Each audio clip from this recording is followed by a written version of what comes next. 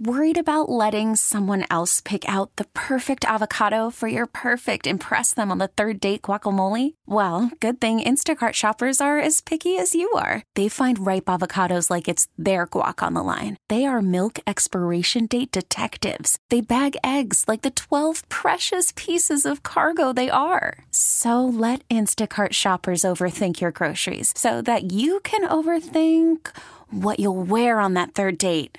Download the Instacart app to get free delivery on your first 3 orders while supplies last. Minimum $10 per order. Additional terms apply. We get it. Attention spans just aren't what they used to be. Heads in social media and eyes on Netflix. But what do people do with their ears? Well, for one, they're listening to audio. Americans spend 4.4 hours with audio every day. Oh, and you want the proof? Well, you just sat through this ad that's now approaching 30 seconds. What could you say to a potential customer in 30 seconds? Let Odyssey put together a media plan tailor-made for your unique marketing needs. Advertise with Odyssey. Visit ads.odyssey.com. Sports Radio 92.9 The Game, back with you on the John Chuckery Show, hanging out in the Kia Studios on this Monday evening. 404-741-0929. That's the Solomon Brothers Diamond text line to be a part of the show. The Odyssey app is how you catch us on the go. Social media at 929 The Game on Instagram, Facebook, and Twitter. You can follow me at JMCH316 on my personal Twitter page. Well, obviously, everything abuzz around the Atlanta Hawks as Nate McMillan has been released from his duties as head coach. Let's head out to the WadeFord.com hotline. Let's talk to our buddy Brad Rowland. He is the host of Locked On Hawks, a daily Hawks podcast, part of the Locked On Network. I think I know somebody else who's on that network. But anyway, he is on Twitter at BT Rowland. Brad, as always, buddy, appreciate it, man. Thanks for jumping on in such a quick fashion as news breaking everywhere, huh? Yeah, it was not exactly expected. I'm not shocked, but I am surprised for sure. Yeah, you know, I asked this question, and maybe you can shed some light on it. I understand not doing it right around the All-Star game, but Landry Fields even said that, well, you know, certainly the last couple of games played a definite factor in this, in, you know, giving up 266 points to the Hornets and the Knicks. Why not just fire him after Wednesday night's performance instead of waiting until now? Yeah, it's a reasonable question for sure. And I actually, you know, not to say that I was going to report it or anything like that, but I was hearing a little tiny bit of buzz on Thursday and Friday that he could be in trouble. And then when it went away, like nothing happened, I kind of assumed it was over and it was going to just be business as usual. So yeah, maybe it's just that they want to stay out of the way of the league, and the league might want not a lot of bad stories around All-Star Weekend. I don't know what it would be, but I think your logic is right there. Like, you would want the staff, granted, it is Nate's staff. They're not going to be able to make huge changes in between now and the next game. Game plan-wise, they're going to practice this week, and you know, it won't be a total overhaul, but it would have been probably helpful for all parties to know this 4 or 5 days ago. Maybe have the weight lifted a little bit. On the other side, I guess they might have had their reasons, or maybe it came from the top and they just kind of decided after a 3 or 4 day powwow to go ahead and move on. But the timing is a little bit weird for sure. So nobody thought that Nate McMillan would be back next year. Nope. No Hawks reporter, nobody, when I talked to guys around the league, nobody thought Nate McMillan would be back next year. Why do you think now with 23 games left, and I mean, more than just the All-Star break and it's a natural break in the action, but with 23 games left of the season, why do you think the change had to come now? I think it's a combination of things. I mean, you mentioned it is a very natural place to do it. Even though we just talked about they waited a few extra days, it does give them a very rare time when you actually have like back-to-back practices to make a change. Most of the time in the NBA, you don't have more than one practice at a time, and really the schedule is pretty daunting. That's one part of it. I think also just, you know, it was leaked out by the Hawks to Woj and others that they still want to salvage this season. I'm sure part of that is that. I'm skeptical that, you know, going from Nate to Nate's staff without Nate is going to make a huge difference necessarily, but maybe that's part of it. And I think a big chunk of it, especially if you look at who's been reported as being potential candidates, is that there is a first mover advantage. If the Hawks want to get out there and be the first team to have an opening and kind of be able to get their ducks in a row for next year and beyond, there's a little bit of advantage to saying, all right, guys, we're open for business, especially if like Quinn Snyder is a guy like on their list or whoever, guys that can actually, you know, maybe talk to now or at least get in the mix for before the season ends. There's probably an advantage there as well. So it's probably a little bit of all those things. But if you're looking for like one shining reason why they moved on, I think there's probably not going to be one for you. It's probably a lot of different things that were playing into the formula. Brad Rowland, host of Locked On Hawks, a daily podcast about the Atlanta Hawks, joins us here on the WadeFord.com hotline. I know everybody, in life likes to centralize the blame onto just one entity, whether it's players, coaches, front office, owners, and things like that. But I've been preaching the idea that I don't think anybody has their hands clean in this. I think everybody has dirty hands. It wasn't just a Nate issue. It wasn't just a player issue. It wasn't just a front office issue. It wasn't just an owner issue. Do you think that this is kind of everybody's got their hands dirty in this whole thing, or is there one person that you put above everybody for why we're where we're at? I think we're on the same page, honestly. It's a very natural fan reaction in particular to just put it on the coach. That's a very natural thing. I think, in the last few months, it's been very clear that the fan base has turned on Nate McMillan after thinking he was kind of the second coming a couple of years ago when he took over from Lloyd Pierce. It's kind of funny to see some of the turns and reactions there. And look, I don't think Nate was a perfect coach by any means. I think he's probably not the answer that's going to make the Hawks a contender, but he's far from the only problem, to your point. I think ownership deserves a big part of the blame. I think that anytime you are the face of an organization, you're the money person, and you set the culture. Tony is not blameless at all. I think the front office, has now obviously been overhauled, but Travis wasn't perfect.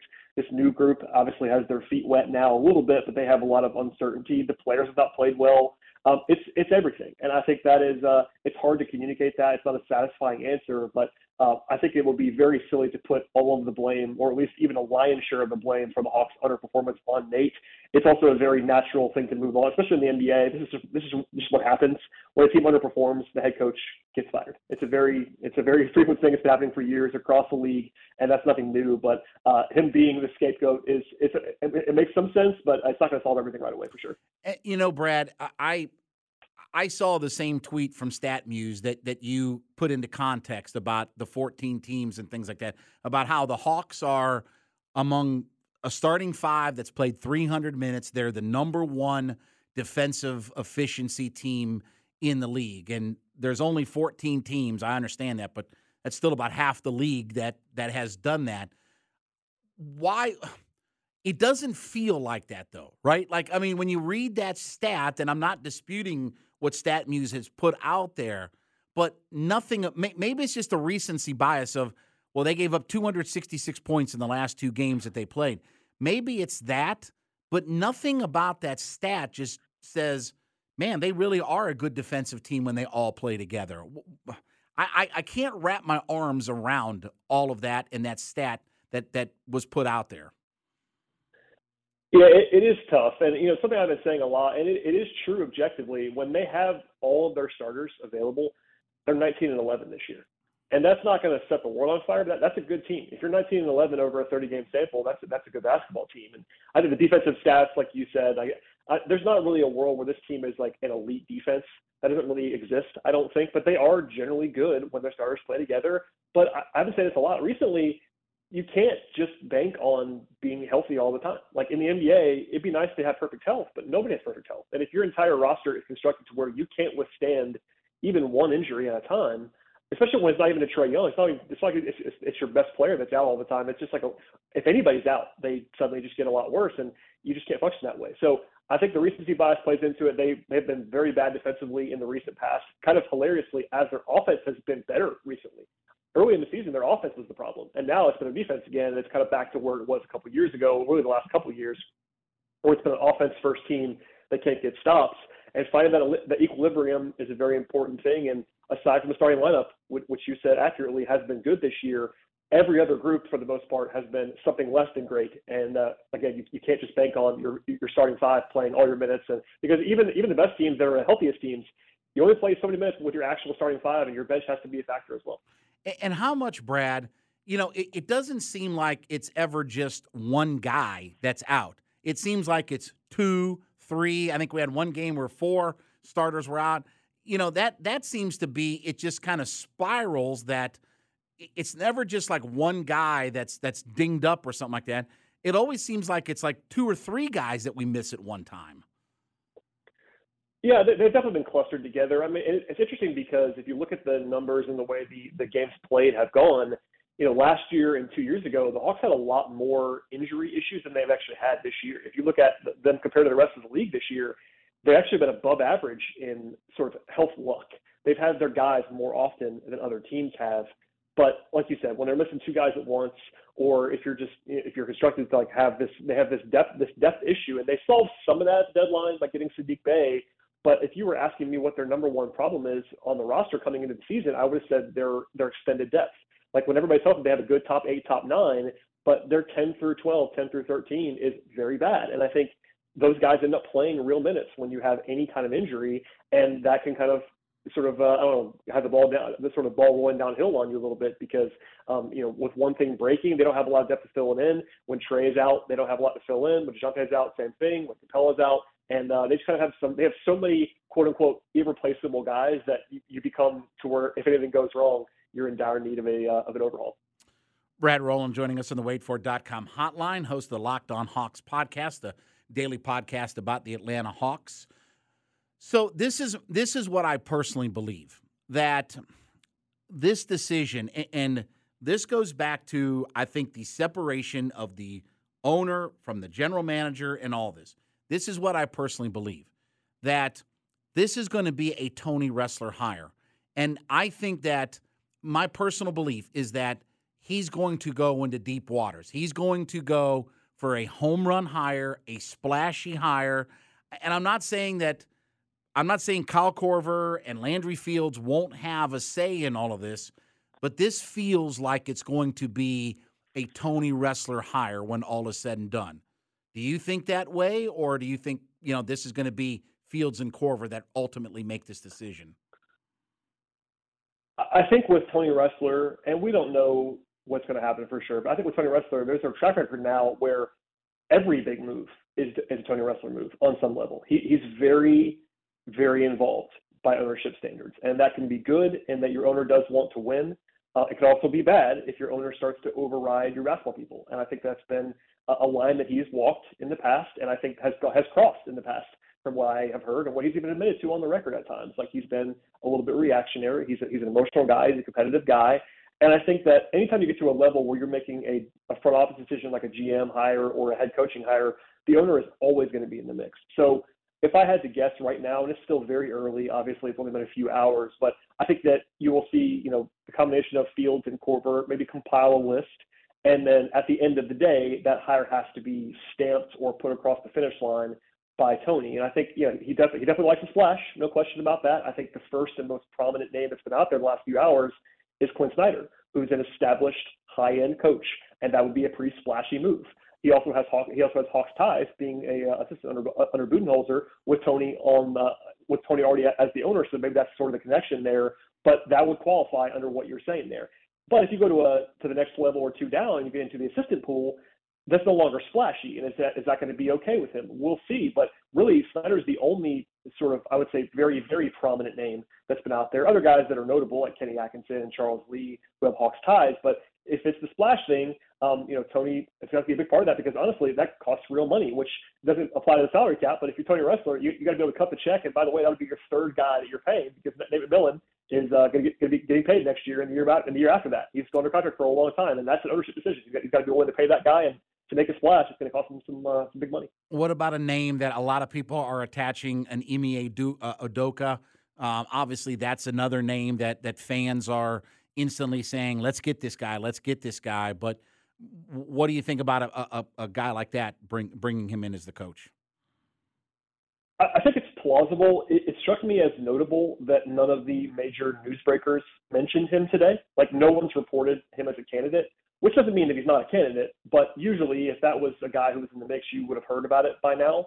And I think, obviously he has the off-court questions. He is currently suspended for a year from the Celtics, and they've kind of parted ways. And no matter what you think about a situation, it's plausible that he's just kind of on the cross-off list for some teams. That could include the Hawks. I'm not saying that's definitely the case for Atlanta, but he would be an interesting PR question as well on top of everything else. And maybe the Hawks want to do that. I think that he and Snyder are the two guys who are not currently coaching who would be real candidates. Everybody else is probably on a staff somewhere. So if the Hawks wanted to move quickly, the very logical names would be Snyder and Udoka. But again, I'm not reporting it by any means, but I thought it was very interesting and notable to me that neither Woj nor Shams, none of those high-profile guys even threw him out there today.